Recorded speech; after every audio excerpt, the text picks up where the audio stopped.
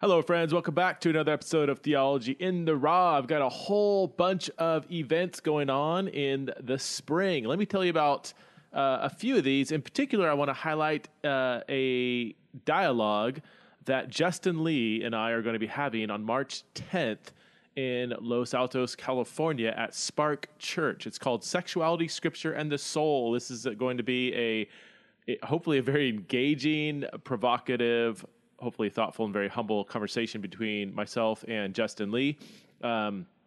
Justin is a gay affirming Christian, an author, a speaker. He's been, he founded the Gay Christian Network, which has recently changed its name. He's been doing this stuff for many, many years. He's a thoughtful guy. He is a gracious guy, and I think he and I are going to have a great conversation. We also disagree rather significantly on some super important questions like the meaning of marriage and whether same-sex relationships are intended by God to be a valid expression of sexuality or not. So it's going to be a great event. Again, it's at Spark Church. If you go to www.sparkchurch.com/sexuality, scripture, soul, or if you just go to the Spark Church website, you can find the event page there, and you do have to sign up. Registration begins, I believe, tomorrow. I think it opens. Now, for my Patreon supporters, this event is completely free. So if you are a Patreon supporter or you want to be a Patreon supporter, then you can go to my Patreon page, and I have posted the access code for that free registration for the Justin Lee event on March 10th. Again, it's at Spark Church, so sparkchurch.com. I'm also going to be in Edmonton, Canada for the Breakforth One Conference, January 25th to 27th. I'll be in Sioux City, Iowa for two events on February 4th, February 5th. Grand Rapids, Michigan for a one-day leaders forum on February 7th. Orange County on February 11th and February 12th for two different events there. Seattle, Washington, March 12th. Salem, Oregon, March 14th. Cleveland, Ohio, April 23rd. And I'll be at the Q Conference in Nashville on April 24th, 26th. So check out my website, PrestonSprinkle.com or CenterForFaith.com, and go to the events page for information on one of these events or all these events. If you want to attend them all, you want to go on tour, come on tour with me, then you'd be hearing a lot of the same stuff over and over, but hey, it'd be fun to hang out. So PrestonSprinkle.com, the events page, check it out. Okay, for today's podcast, I have my good friend and somebody that I just admire so much, and that is pastor, author, Dr. Andrew Wilson. Andrew Wilson is a pastor. He's a scholar. He's been pastoring for a number of years in the UK. He's an incredibly thoughtful guy. He's a podcaster. He's a blogger. And I am so excited to have Andrew on the show. We talk a lot about the charismatic gifts. He is, again, one of the most thoughtful guys I've ever met. So I think he gives one of, if not the best sort of defenses of a continuationist position, namely that all the gifts are for today. And I think he lives it out in a really great way. He knows about some of the abuses that are going on in those circles, and yet he's not willing to set aside scripture because some good things have been abused. So please welcome to the show, back by popular demand, Dr. Andrew Wilson.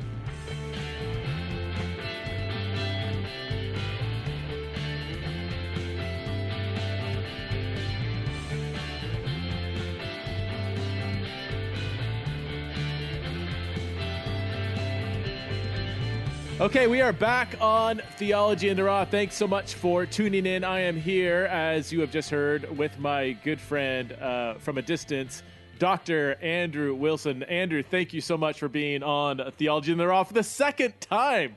Thank you so much. Do you call yourself Dr. Preston Sprinkle? I do not. Never, no one ever calls me Doctor anything. It makes me feel like a Star Trek character.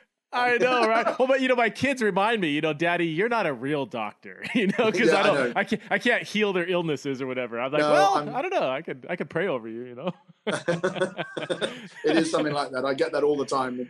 Yeah. But so generally avoid it. But yeah, it's good to be with you. So let's just dive in. Give us a little bit of background about yourself. I mean, you're a pastor, you're a scholar, you're obviously British. But give us a background. Who you? And I guess, how about this? Why don't you bend your testimony toward your just that vocational calling that you have of being both a scholar and a pastor? But would love to kind of tease that out a little bit. But who is Andrew Wilson? So I was brought up in a Christian family, and I think classic thing of not really ever knowing a time when I didn't believe in God, but very backslidden as a teenager and at university in particular.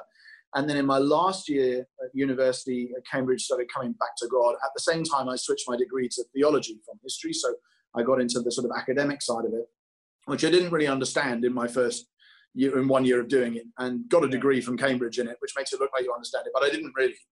And then soon after leaving Cambridge, I started reading a lot more theology and started getting into it and begin to go, I kind of get this. But, and then did a master's, and then wondered whether it might perhaps be the kind of thing that I should do as a career. And actually had a very clear, I don't know where all of your listeners are on prophetic words, but it was one of those very, at least in our kind of context, very charismatic context, what I regard as a very clear prophetic word about not pursuing academia and instead pursuing pastoral ministry, at least at that time. So I did, and became a sort of a junior pastor in a in British context, largish church, which I then grew up in and it sort of grew in the role, and was then a pastor there in a town called Eastbourne, which is on the south coast of Britain, for that was just over sort of 10 years. And then I started doing my PhD studies in my 30s while doing that. So I did a bit of part and part, and published a bit on that, and did some more academic research along with being a pastor, but with quite a narrow focus actually. And I found, because I've been in large churches my whole ministry, you can have quite a specialized teaching role and still be able to write stuff and so on. And then 2.5 years ago, I made a move to be teaching pastor of a church in London, which is where I'm speaking from now, which is a sort of quite a large multi-site church in Lewisham, which is and Greenwich, which is southeast London. And a completely different kind of environment there, which has been fantastic for me. But I continue to do about half my time teaching and with a little bit of pastoral stuff within the church, and then half my time is writing, speaking, and some academic stuff actually in the wider world, which is how, I guess, and that's how you and I know each other, probably through that sort of work. We connected. Yeah, it's been half and half ever since. Really. I don't know. I think we connected maybe on social media. I think it was there, and then we've done. I mean, I've spoken at your church, and we've hung out in Eastbourne. Walked along those cliffs. What's that area? That was one of the most beautiful. We just 2 days ago. Beachy Head. It is just glorious. Anybody who's listening to this, and you got to go to Britain. Oh God! And just like the chalk cliffs, the rolling hill, it's just glorious, isn't it? Really lovely. Just 2 days ago, my whole family was talking about. Now my kids were like, "What was that place in England? It was the cliffs, and it was on the south by the coast." And like, "Oh yeah." Your wife mentioned it on the email she sent as well. I was like, "Man, this has obviously made an impression." So, it's so awesome. So you don't live in Eastbourne anymore? Because when I last talked to you 2.5 years ago, you were commuting. I have a strange model. So so this is not. I'm not now. All of your Baptist friends are going to be freaking out here because of how does this work with congregational membership? I'm pretty much the only person I know who does this. But I live in Eastbourne, which is about 60 miles away, and I commute up on Tuesdays and Sundays. But that's based out of our personal context because two of our children have, as you know, two of our kids have special needs. And it made the move for the whole family to the part of London I'm now serving in beyond us at that point. And we concluded it was the best thing was to take the job, to do the role. And it was a great opportunity in lots of ways. It's been really good.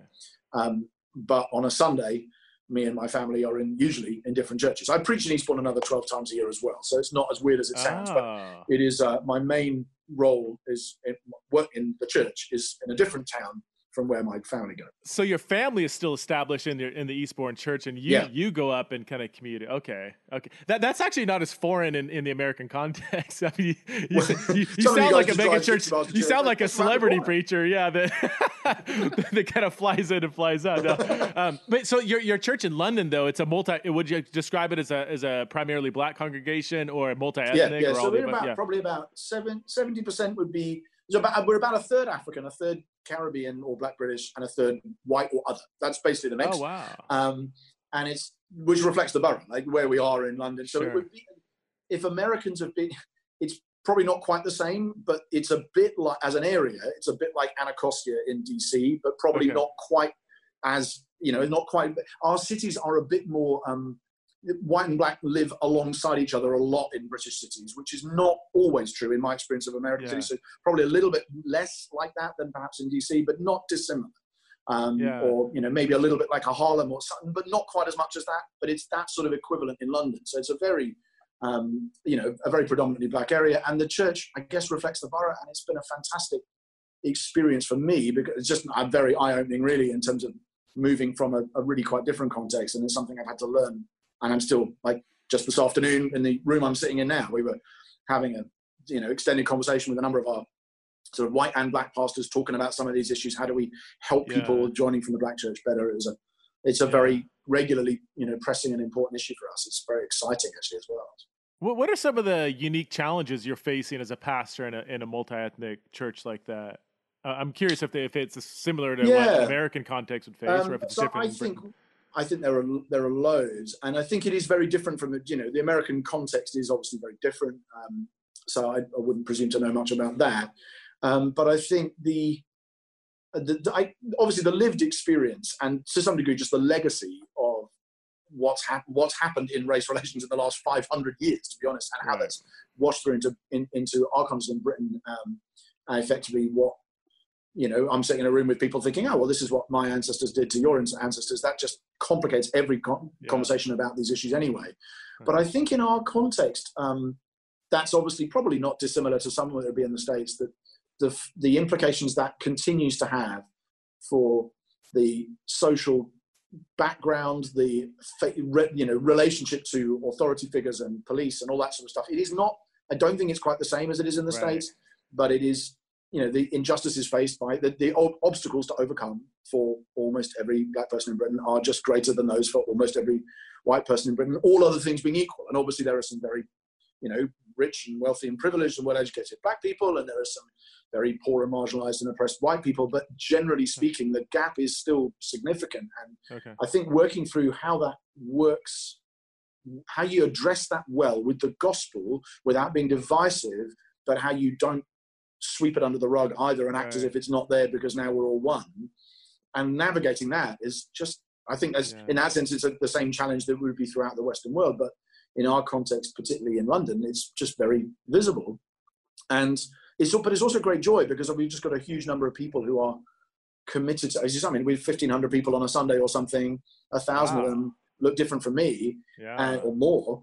And there's just a huge amount of commitment and goodwill and actually sacrifice in that sense for me being a teaching pastor to preach to people, many of whom have historically, for good reason, associate people like me with things that are not always very good. And their goodwill and commitment to work and, find a way forward is very humbling and very powerful. Wow. So it's not all challenge, it's very beautiful as well, but it is, we are, I guess, just daily aware with it. And really my own ignorance is probably the biggest challenge you get to face, isn't it? You go, I don't know what this is like, and I'm having to learn. So, well, the fact that you're willing to admit that, that's pretty huge right there. I mean, it's a person that thinks they have it all figured out, or is even blind. I mean, you even made a comment that, you show up at church and with this awareness that my ancestors did this to your ancestors, and a lot of people just don't have that awareness, right?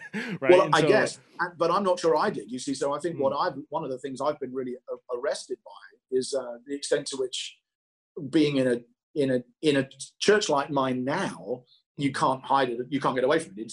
It's really obvious, and people are lovely about it, but it's really obvious. But of course, I didn't think, I knew it. It was in the vague background, but I just didn't think this was an important issue when I was serving in a church in a more middle class white town.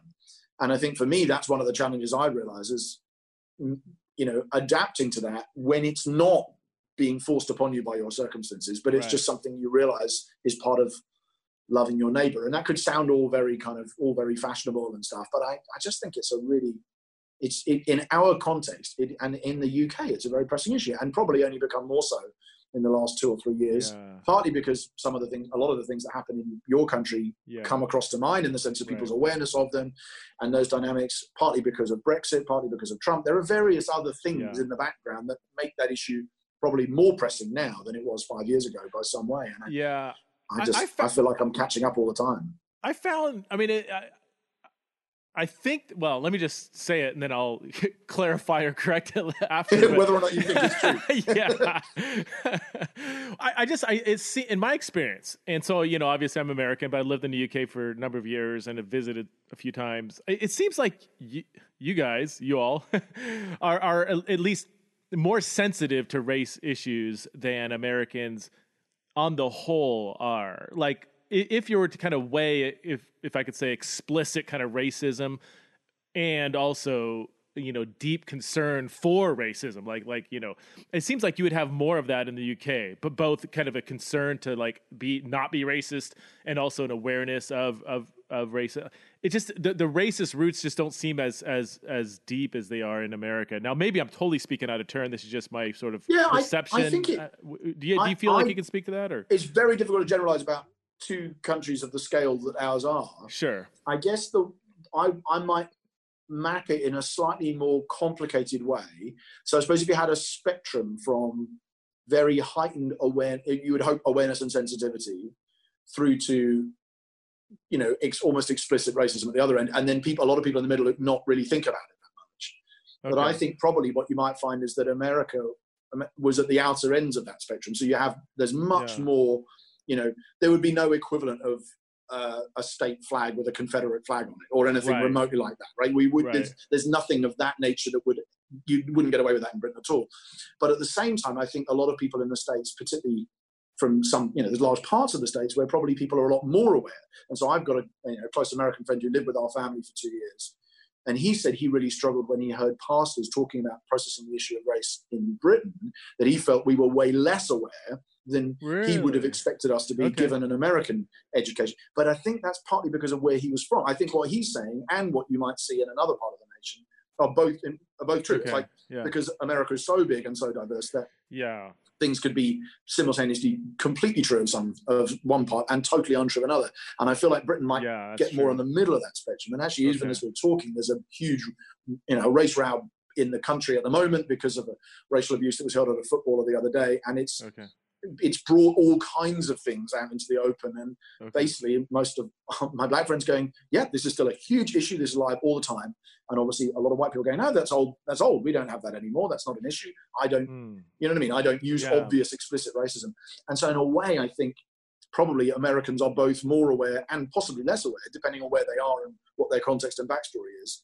Whereas I feel like we are kind of in the middle, and that's not always a great place to be, because it can mean you think you're fine and you're not. But I'm generalizing here with very little, again, ignorance. I think it's okay to think on a 30,000 foot general level. You don't want to stay there, but I think you have to kind of start somewhere. That's super helpful, actually.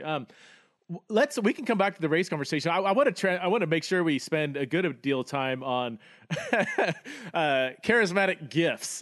And actually, we didn't mention this when we were talking before the recording, but I would love to also have you lay out your view on women in pastoral leadership, because, well, for several reasons. I just think your perspective on both those questions, women in leadership and also charismatic gifts, or I don't know the term to use. Sometimes when I use a term, people say, "Oh, you obviously come from this kind of tribe." I'm like, I'm just using a term that comes to mind. So So you just recently you went head to head with Tom Schreiner on whether or not all the gifts are for today or not. Can you summarize maybe your main arguments for why you would consider yourself unapologetically, charismatic? You even mentioned, a prophetic word that you received, a few years ago. So in 5 minutes or less, can you just lay out your position and why you believe what you believe? So I would hope, charismatic with bells on, at least in our context. And I would give, I guess, three main kinds of argument. Okay, so the first one is, to the surprise of a lot of people, is historical. I think the church, historically, the gifts did continue past the New Testament, in the sense that you go through the church fathers, and it's not until you get to Augustine and Chrysostom in the late 4th and early 5th century that you get any references really to any of the gifts having ceased. That the first 300 years worth of the fathers are, whether they would use the word charismatic or not, they are referring to prophetic gifts and the gifts of people speaking in languages and understanding them, and gifts of healing, and gifts of even raising the dead. And there would be you get that in Basil, you get it in Origen, you get it in Irenaeus, you get it in quotes an awful lot in Augustine as well. Actually, Augustine's interesting because he's sort of yes on healing and no, not really on tongues, which makes him an interesting case. But until him, You've got this sort of almost unbroken Cyril of Jerusalem. You've got this almost unbroken chain of, and that's of charismatic gifts continuing. Justin Martyr, right in the middle of the 2nd century through to Augustine. So, and I think the historical argument is really fascinating because, generally speaking, as Protestants, our church history starts with the Reformation. But when you go back behind it and you go, okay, well, through the age of the fathers, there was a lot of explicit references to the gifts. And actually, if you then continue through what we would call the Middle Ages, both early and late, you would also find a lot of expectation of ongoing revelation. And I'm not saying I'd agree with all of it, or all the methodology or the theology they drew from it would be mine. Certainly wouldn't. But in terms of healing and revelations through the Middle Ages, you get an awful lot of that as well. If anything, to the point that you would say, that's crazy. And even a modern charismatic might look at and go, whoa, hang on a second. Healed by the stigmata or the bones, really? But it was very common. So in a sense, it's only with the Reformation that you get anything that now sounds more like cessationism. And that, to me, comes out of the Reformation, the historic moment that the reformers are saying, we've already got some people in town who claim the ongoing validity of healings and prophecy and apostolic ministry, and they're the Roman Catholics. And that's going to open doors we don't want. So you can see why, but I think that's really the first time, other than the Montanist controversy, in the sort of 3rd century, it's the first time you get anything sounding like cessationism, really. And so I think at a historical level, the church, a lot of the church has been, we believe in those ongoing phenomena and we believe in the gifts until the Reformation. So that's one argument, and I would try and make that case. That's interesting. I've never heard that. I didn't know that. To me, that's quite a significant feature. And I think what happens is, from the Reformation onwards, of course, you get the double whammy where you get Reformation theology distancing ourselves kind of always for good. By the way, and I'm not trying to say, and the reformers are wrong. The reformers are objecting to a lot of awful abuses, and so I'm totally with them on that. But what happens is that then lines up with the development of the Enlightenment through the 17th and 18th, and then into the 19th centuries, where a much larger distinction between materialism in the material world and the spiritual world, and eventually God gets booted upstairs. And miracles become problematic for everybody in the West. And the combination of Protestant objections to Catholic succession and that sort of thing, mixed in with the Enlightenment, I think creates a context where it's very difficult to argue for or believe the gifts in a Western Protestant context. But bear in mind, most of our majority world brothers and sisters haven't had that issue, and therefore in many parts of the world you travel, it's just glaringly obvious that the gifts are for today, and no one really asks. So that's one kind of argument. I think a second is what I would call like a hermeneutical argument, is basically when Paul says 5 times, use prophecy, or eagerly desire prophecy, or don't ban tongues, or but pursue prophecy, or don't despise prophecy, but you test everything. And you get 5 different texts where that's said, that the burden of proof is on anybody, to me, is just on anybody who says that's not an instruction you have to follow, rather than on the person who says you should. So to me, the default should be, if a New Testament imperative is issued to churches, not to individuals on, like go and get my coat from Troas. There's something like that where you go, well, that's obviously only for that individual. But if things are written in multiple different letters to multiple different churches, and they're not qualified as something by the context, this is only for you and not for others, then I think we just assume those instructions are for us. So when it says, earnestly desire spiritual gifts, especially prophecy, and goes into 3 chapters worth of detail on how to do that and why, then I think you go, okay, well, I just assume that's for us then. So to me, and this is with Tom Schreiner, we had a great discussion because we're both, I think, quite open. The burden of proof is the key here. And I think for me, the burden of proof is on anyone who says, this instruction's in the New Testament and I'm not going to do it. So do you want to, that's the second argument. So I got 1,000 questions. Go ahead and give your third argument, and I'll try to circle back around. And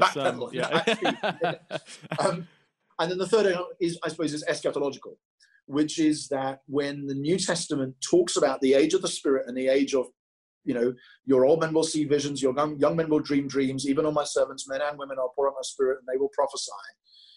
That phase in history, or the phase of the age of the Spirit in which the gifts are given, seems, every time the conversation comes up, seems to fill the space between Pentecost and parousia, or between the gift of the Spirit and the return of Christ. And so in that famous chapter in 1 Corinthians 13, which in Britain, as probably in America, is often read at weddings, if I have not love, then I'm just a son of God. That chapter, of course, finishes with this, prophecies and tongues will cease.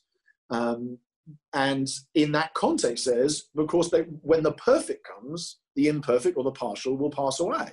Mm-hmm. And when it talks about the perfect, it talks about the perfect as the return of Christ. When Peter is preaching an act, not the completing of the canon. Don't be such a mischief. You know perfectly well. I was told that growing up, and as a first-year seminary student, I just did a couple word searches. I was like, I don't think this works. I just left hermeneutics class, and I learned to do word studies, and I'm applying that to this argument. It just doesn't work. Well, and sorry, I threw you a speed bump, but.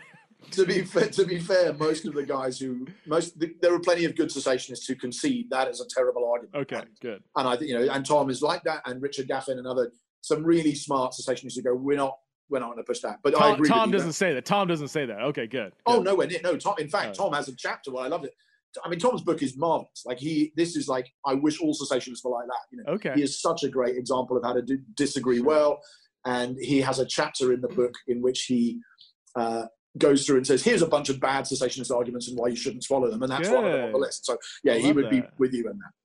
Okay. But you have the same thing in Acts, don't you? In the last days, I will pour out my spirit and they will prophesy. And the last days is a period that, as I understand the framework of biblical chronology, the last day we are, and you and I both done work on 1 Corinthians and the overlap of the ages, but we are in that sense the last days now. So yeah, the first century is the last days. The 21st century is the last day. The last days are between Christ's event, death, resurrection, ascension, and his second coming. Like those are the last days between those two events. That's how and there are of course people who don't see that, but I think generally when Paul says in the last days there will be scoffers and they will do terrible things, and we would refer to that to the age we're in now. So I think on all three of those bases, that there's an eschatological expectation that the gifts of the Spirit are between Pentecost and return of Christ. The hermeneutical weight of proof should be on anyone who says you shouldn't follow apostolic instructions that come numerous times to pursue prophecy and other gifts. And then there's a historical argument as well. And so those would be the three main ones for me. And we can. Well, okay. So why don't and I'm with you on all of those. For me, it was one of my charismatic friends. Back when I was I was probably just kind of thinking through it. He said, "Is there any New Testament evidence where when the Spirit is moving, that gifts don't follow in the wake? The gifts seem to come with the New Testament gift of the Holy Spirit. We see it continue on through the Book of Acts. We have no sort of impression from the New Testament that what the Spirit has began at Pentecost will somehow cease in 90 AD or something like that. We just don't have any New Testament evidence for that.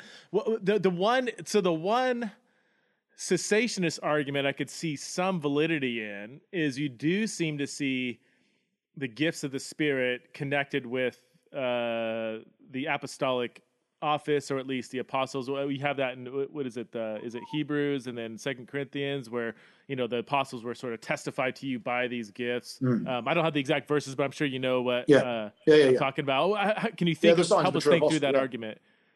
Yeah. I think to some degree, that's in some ways that's very much true. In the sense that I don't think there needs to be a baby bathwater thing here, where in order to see, I perhaps might be unusual in charismatic circles. I'm not I do think that the apostles, from at least the ones we have written about, we don't know about Bartholomew, right? I assume, or whoever, Thaddeus, but certainly, Peter and John in the start of Acts, and then Paul. There's a measure of miraculous accompaniment of their gospel ministry that is exceedingly rare, if touched on at all today. Although that said, we don't know that it wasn't rare in the New Testament, actually. I mean, Luke is probably, a lot of people would say Luke is giving us something of a highlights reel anyway. But I don't know of anybody today who claims that they have healed the entire island of Malta, for instance, of all of their sicknesses, which is what happens at the end of the book of Acts. I know people claim it, but yeah. And so I'm perfectly happy to concede that and say, I think that's true. Having said which, I also don't think there's anybody around today who claims to have planted churches all the way from Jerusalem to Illyricum, but that doesn't mean we don't carry on planting churches. And I don't know anybody whose church discipline strategy involves striking Ananias and Sapphira dead in the middle of a meeting, but that doesn't mean we don't practice church discipline. So in a sense, I think the apostles serve as exception. What's it on the West Wing? There's this line where they say Ulysses S. Grant works as an exception for every single rule. And I feel like the apostles sometimes they actually can work like that as well. Like where you say, well, the apostles are different from you. Well, they're different in everything. Like there's that logic would get me to an awful lot of unbiblical places if I didn't over-apply it.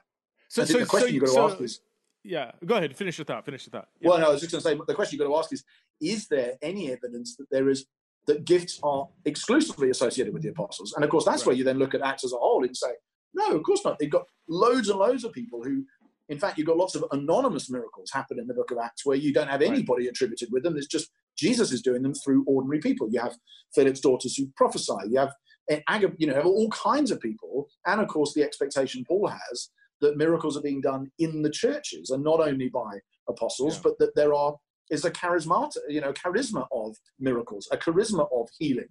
The elders in the local random churches James is writing to are expected to be able to anoint people with oil and the sick will be healed. So it's not like we're seeing a narrowness to it. So I think the apostles do a lot of healing, but I don't think there's any evidence to suggest that's exclusively associated with the apostles, and plenty of evidence to suggest it's not. So you're okay with a significant magnitude of miracles surrounding the apostles that doesn't necessarily need to be matched today? I mean, you get the impression from, all the way from Jesus' ministry to, the apostles that, man, wherever they were going, like there was just, dead people were just rising up and people were getting healed all over the place. Like that's a significant magnitude. So you're okay saying that yes, the magnitude may have been a first century thing, a unique thing God's doing that doesn't necessarily need to be replicated in the same way. But that doesn't mean it doesn't have that we therefore say it's only that all the gifts are just simply limited to the first century. Well, I do. I am saying that. Yes, I think the disparity, let's say we could establish beyond any doubt that there was a difference in magnitude, that wouldn't bother me in the slightest, because I would claim, and I think it's obvious to me, that Paul is also a far better teacher than anyone alive today, but that doesn't mean we don't teach, and so on. We could do that for many things. Having said which, I would probably, I generally want to push at both ends of that disparity, because I think what can happen is we treat Acts as if it was a day in the life when it's not. It's a 30 years in the life, and it's actually quite a selective history. And I think Luke is well aware that he's telling us a series of very significant stories rather than this is what it was normally like. I think there are disparities clearly from the named individuals we know, even disparities within the 12, where there'd be some who are very prominent in what they are, miracles they are working, and some who we hear very little about, if anything, and some, of course, who are not apostles and who are very prominent, like Stephen, who seems to see a lot of miracles and yet is killed very quickly and is not an apostle. So I think I would push at that end and say, let's not assume that Acts is like, if you're in the church in Thessalonica, you are seeing whatever it is, Acts 4 level miracles happening all the time. I don't think we know that. Okay. But I'd also want to push at the other end and say, and I think if you would apply the Lucan principle to the 21st century church and say, right now, let's write a history of the last 30 years, but with a particular focus on highlighting the most dramatic things God was doing in global Christianity, you would have a story that did not look very far away from Acts at all. In fact, you'd have all kinds of, Craig Keen has done a lot of work on this. Some of the miraculous stories you'd have, many of which are very well documented, you'd have huge break. I think what happens is we compare a relatively unimpressive component, namely Western Reformed-ish churches, many of whom don't believe in the gifts anyway, and so unsurprisingly you don't see that many, and compare that with Luke, as if Luke is reporting what's always going on. And I want to push at both ends of that, although I still acknowledge there is probably a gap, and that's what I'd expect. There's a gap in godliness and theological acumen and many, many other things as well between you. No, I've never met anyone who's preached to an unbelieving crowd and seen 3,000 people respond. And Peter, that's how the book of Acts starts. But that doesn't mean we don't preach the gospel. It just means the apostles are better than we are. Let's talk about some of the abuses. And this is where I, grew up very strongly cessationist, almost anti-charismatic pretty much. And we always talked about the abuses. And even though I would be, again, I think I told you before, on paper charismatic, I don't necessarily think I'm the best practicing charismatic, but I still do get nervous, if not a bit, I'll say it, a bit angry sometimes at some of the abuses, because that could, let me give you an example. So a while back, there was a video going around on YouTube of a very well-known church that, they were worshiping and exercising the gifts, and all of a sudden, you saw gold dust coming down from the ceiling, and then you saw what they said were angel feathers coming down from the and they're videotaping this and everything. Now I know, and maybe you do too, that angels don't have wings. They certainly don't have feathers. They are spiritual beings that look like men. They're mistaken for just humans. Cherubim and seraphim have wings, but they're not messengers like angels are. So I'm thinking theologically through this, and I'm like, okay, here are the options. There were pigeons in the rafters, and I'm sensing like there were pigeons. Maybe chickens got up there. The feathers started coming down, and they were misinterpreted as angel feathers. And I'm like, okay, I'm okay with that. That's totally legitimate. Or my only other option theologically is that somebody went up there and manipulated this, and then said, "This is God," like manipulating the work of God. And the gold dust, like somebody was actually, either God really did sprinkle gold dust on them, or there was some freak accident where, the ceiling, like, I don't know, like maybe there's some freak misinterpretation, or there's people that are actually manipulating the work of God. That latter category, which I think is very real and possible, to me, I'm like, that's worse. That's like the worst thing ever. to manipulate, to do something which is a lie and say this is the work of God. To me, I'm like, I'm going to stay clear from that church because lightning bolts are going to start striking. Like that's just not. Oh well, they mean well. No. The Bible is really clear on people manipulating the work of God. They get struck dead. They are false prophets. They are contrary to the gospel. I'm not even going to go that far, especially as somebody might know the church I'm referring to there. I don't even want to push that beyond just laying out the logic, but as I go around, and the abuses to me aren't just misguided kind of passion. In some ways, they could be, manipulating the work of God, which to me is just incredibly dangerous and serious. Yeah. I want to say all that and be concerned about that. At the same time, still saying, no, I believe in everything you said. I believe the gifts are, the real gifts are for today. We should practice them and pursue them, and most churches don't, to their shame. But how do you process kind of some of these abuses? Yeah, it's a really good question. I first to say, I think I'm completely with you on the.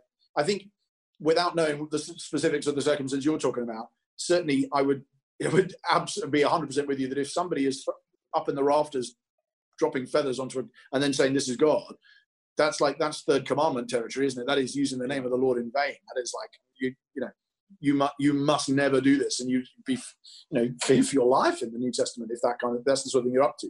So that's not that's pretty extreme, I think, if that is what's going on. But it's not at all extreme, tragically, in churches like mine.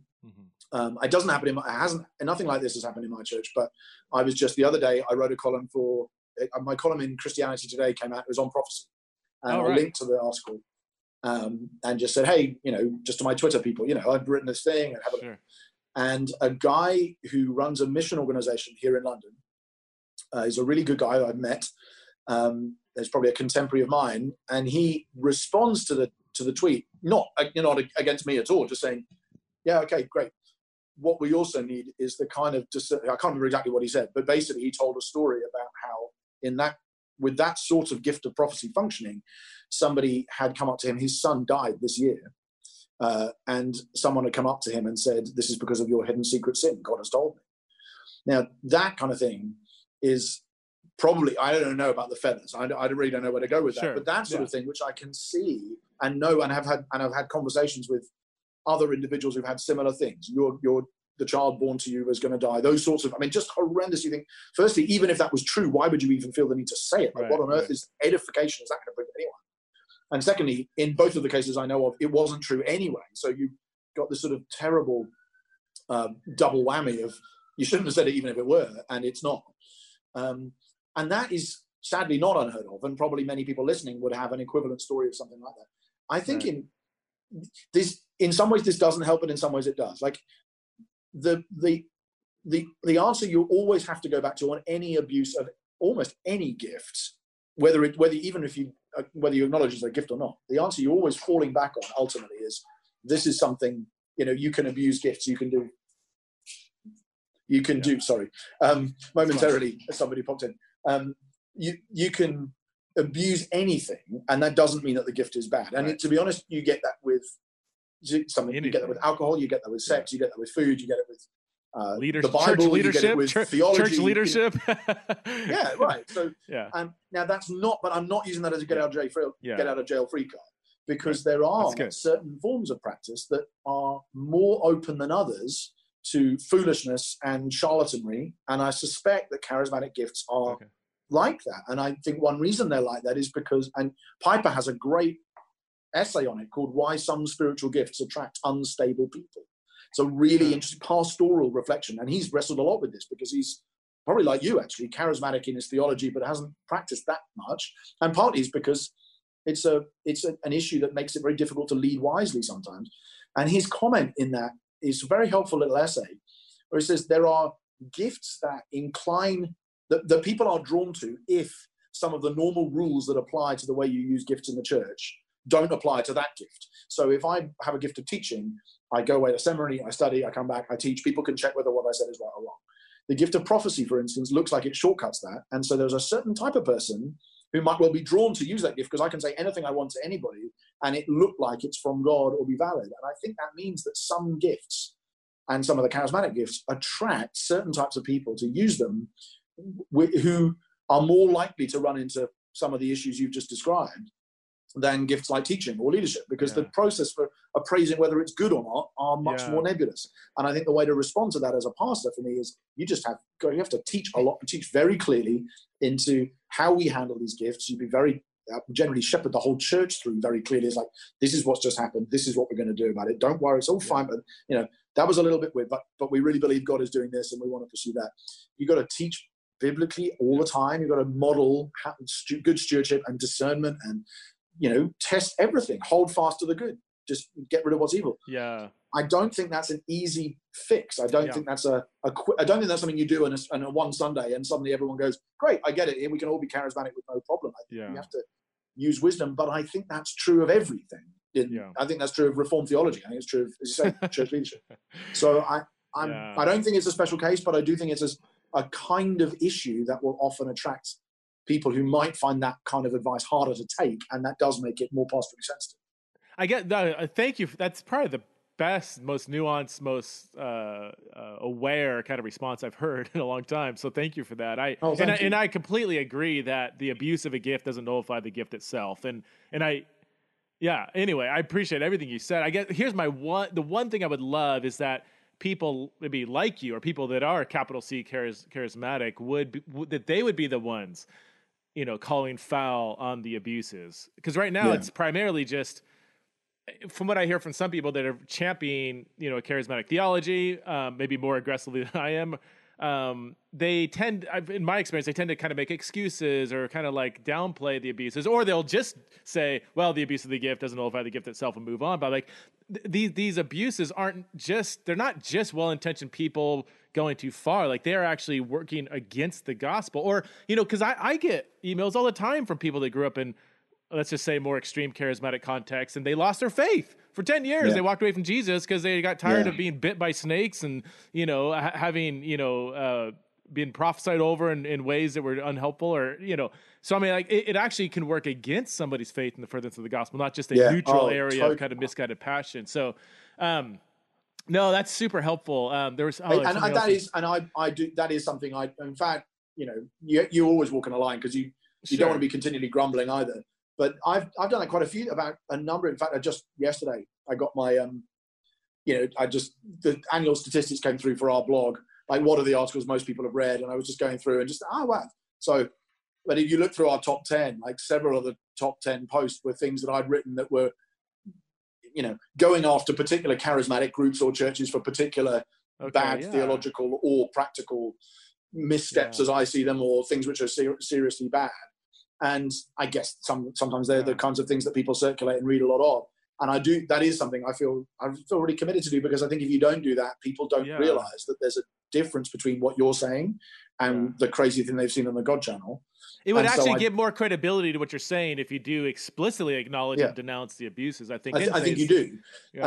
But at the same time, the slight pushback I have from my more conservative friends is, that one of the reasons why it is possible, and it is even seen as desirable for people to go off into a little group and have no, very wonky theology and bad practice, but lots of apparent power, is because so many in the West, and I say this is not so true in the majority world, but so many in the West who are more theologically sharp have gone, we wash their hands of the whole thing and distanced themselves and said, we're not going to do that anywhere. And so what you have is on both, I think there is a hardening on both sides. There can be, if you're not careful, where people are almost nervous of laying on of hands and praying for the sick. Like, when did a demon last get cast out in your church? And if the answer is never, that's not to do with whether you believe the gifts continue. That's just simply whether the ministry of Jesus continues in and through the church. And that's where I think probably both sides have to ask questions about that and say, am I throwing the other side's baby out with the bathwater here? And I think both can. Yeah. And that's where, absolutely. And that's where I appreciate churches that maybe aren't capital C charismatic in how they exercise the gifts, but they're not afraid to raise their hands or lay hands or pray for healing or even, at least explore, demonic oppression. Real quick before we leave this, I know we're pushing up against time here, but prophecy. What's your view on prophecy? Because I've been, most of the churches I minister in are probably charismatic around that side of things. Some would be pretty extreme, and so I've been prophesied over dozens and dozens of times. And I would say a very small percentage of those prophecies have been kind of meaningful. I would say at least 75% involve a waterfall, which is, I love waterfalls. No, 100% of them have been. Surely it's leading you to move to Idaho, right? I know, right? Yeah, that's why I'm here. I saw a waterfall. 100% of the prophecies have all been positive. Now, I know my wicked heart, and I know there's all kinds of stuff they could have drawn out saying, hey, God's telling me you're dealing with X, Y, and Z. You need to repent. I've never had that. It's always positive.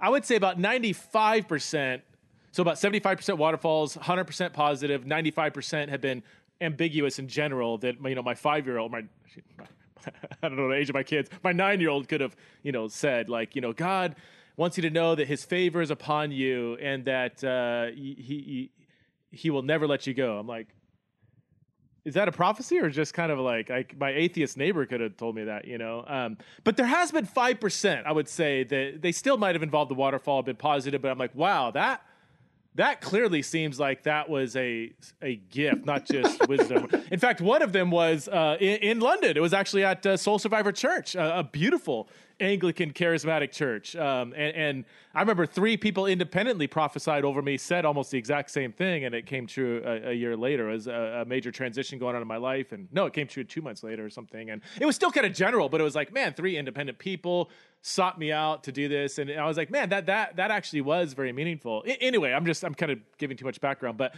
can you help us understand prophecy? I feel like prophecy has become this very nebulous kind of concept. There's Old Testament kind of predicting the future. If it doesn't come true, then you should be killed. New Testament kind of encouraging words, is kind of general encouragement, but is that an actual spiritual gift? So anyway, what should we believe about prophecy? Starting where Paul does when he's trying to help the Corinthians hit the same issue, which is anybody who's prophesies to another person speaks to people for their encouragement, consolation, edification. So that might sound like very general, but that doesn't worry me, because that's how Paul tells them to process it. That it effectively, that there is, and Anthony Thiselton's got a great definition, and he does a lot of work on it in his commentaries, and just comes out with this really good definition saying this, which I can't quote verbatim, but it's basically, it might be prepared, it might be spontaneous. So don't get hung up on it has to be spontaneous. It might well be something that someone prepared before, but it is a form of divinely prompted speech that is not infallible, but that ultimately consoles, encourages, confronts, or edifies the people to whom it's being delivered. Mistakes can be made, so they need to be weighed and tested. And he's just basically going through, how does Paul use this word in the Corinthian correspondence? And as I read that, I think that's basically exactly what I think it is. And that allows for actually quite a lot of bandwidth on the kinds of things that might qualify. So, and when you look in the book of Acts, you actually find the same thing. So if you say, think of me a prophet in the book of Acts, most people would go to someone like Agabus who predicts the famine, and they'd say that's prophecy. And it is. But when you look at the other people who are described as prophesying and what they say, you then have Philip's 4 daughters who prophesy. We don't know what they said. We just know by Paul's definition, it's encouraging, consoling, or edifying speech. You have Judas and Silas who are prophets, and what they do is go and communicate pastoral wisdom really on the application of the Jerusalem letter in Acts 15. How are you going to work this through in your context? And everybody goes away feeling encouraged and strengthened, which is quite like Paul in 1 Corinthians 14. You have the group of the prayer meeting in Acts 13. Then the Holy Spirit said, set aside Barnabas and Saul. So there's a sort of, that's general in a way. It's very specific in some ways, but it's very general in another way, because you can't tell whether it's God or not. You just decide to do it, and then you obey it. And that's about calling the church to mission and calling people to go to the nations. And in a sense, I think all of those, and probably more besides, are all under that rubric of prophecy, even in the book of Acts. So I would expect some prophecy to be directional challenge. God's going to do this in your life and you should do this. Some to be generally edifying, consoling, comforting speech. Some to be predictive. There's going to be a famine here and you need to send relief for it. And that's even if I was dealing with the apostles and prophets in the first generation. Given that I'm dealing with people today, many of whom are not, whether they're the same level of gift or experience as that, I think there may well be a whole host of other prophecies, which the Corinthians may have been bringing, which required a lot more sifting and a lot more, hang on, is this even true? And that sort of thing. So I think at an abstract level, I would think prophecy can cover all of those things. And so I would expect there to be a whole mix. Yeah. What I think we probably need to do at pastoral level is to teach people how to distinguish between the levels of, or the kinds of prophecy, and even just what checks and balances to put in place. So an advice I've sometimes used is, the bigger the call you're asking somebody to make off the back of the word you're bringing them, the higher the bar needs to be for you to be sure, or them to be sure you're right.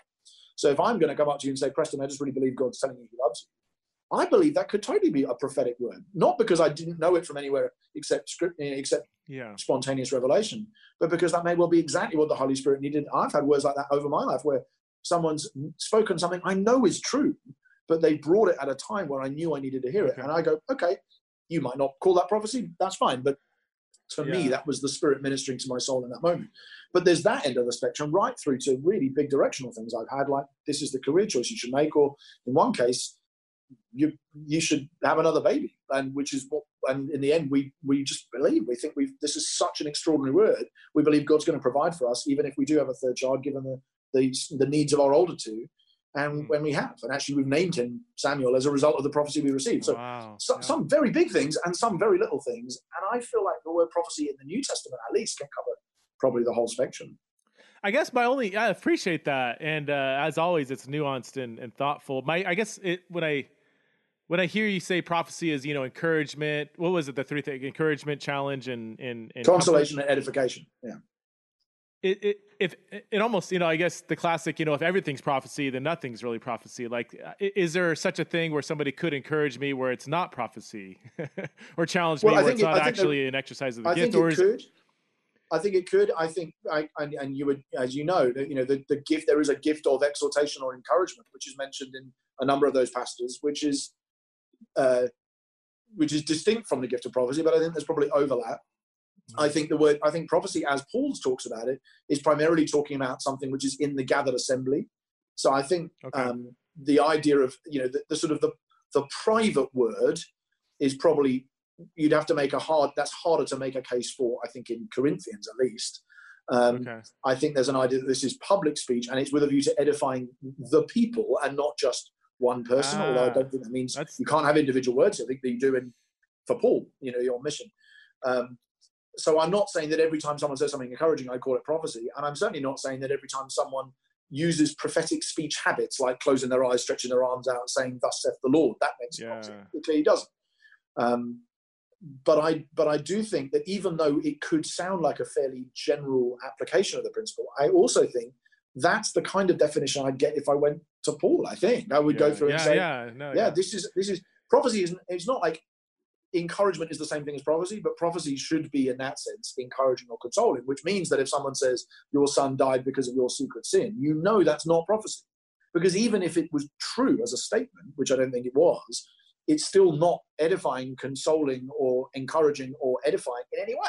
So you shouldn't have said it, and it's not prophecy. So in some ways it helps as a test, but not as a definition. So my concern that 100% of the prophecies that have been prophesied over me are encouraging. You're saying that's actually not that's how it should be, in a sense. I'm not quite saying that. I'm saying it wouldn't concern me that they have been, but I'm not saying they must be, because I think sometimes things can be, people have brought, and it depends on your context, right? I've been in charismatic churches for 20 years, so I've seen a lot of this. And sometimes when people bring words, they have teeth and they can be challenging, but they are edifying. And, and as you would know, that, the nuances of paraclesis are not just, this makes you feel better. They are strengthening, coming alongside, fortifying, and they may not necessarily, they give you courage. They may not necessarily be saying they're there. They may be saying, you do need to pull your finger out here and do something different. But I think that encouragement and edification, in the sense of the New Testament sense of being strengthened and fortified and built up, is an acid test for whether or not this is godly. And if it's not those things, then it isn't prophecy. Yeah. Andrew, I'm worried about your time here. Yeah, we got to go. I wanted to talk about women in leadership, because I think you have a very, really compelling perspective on that. But one quick word. So you got a book coming out next month, I believe, Spirit and Sacrament, an invitation to Eucharismatic worship. Eucharismatic, a word coined by Dr. Andrew Wilson. Is that right? Yeah. In fact, the way you said doctor there was like the way that Tommy Lee Jones says it in The Fugitive, when he goes, "Your fugitive's name is Dr. Richard Campbell." Yes. Nice. I have a book called Spirit and Sacrament, which is really exploring a lot of the things we've just been talking about, but also pushing for the fusion of the sacraments, that, and a historical, liturgically rooted, self-consciously Catholic practice alongside a charismatic expression, which I think is quite unusual. And I would love to see much more common in the church at large, where you are both self-consciously Catholic and big church vision, historic roots, liturgy, sacraments, and you can fuse that together with the charismatic gifts, the power, the expectation that Jesus is actually alive and is going to answer your prayers, a belief in angels and demons, all the rest. So I think those two can come together, and that's what I've written the book to try and persuade people on. Looking forward to it, Andrew. Thanks so much for being on Theology in the Raw. And we got to have you on again to talk about the women in leadership thing. Yeah, I ran out the clock on that. Sorry. Yeah, that's fine. That's fine. Thanks so much for being on the show. It's great to be here. All right. Take care. Thank you so much. Thanks for listening to Theology in the Raw. I hope you enjoyed the show. If you want to support the show, you can go to patreon.com/Theology in the Raw. Support the show for as little as $5 a month. And again, if you support the show, then you get lots of free goodies like Patreon-only podcasts and free access to events like the Justin Lee Conference on March 10th of this year. Thanks for listening to Theology in the Raw. We will see you next time.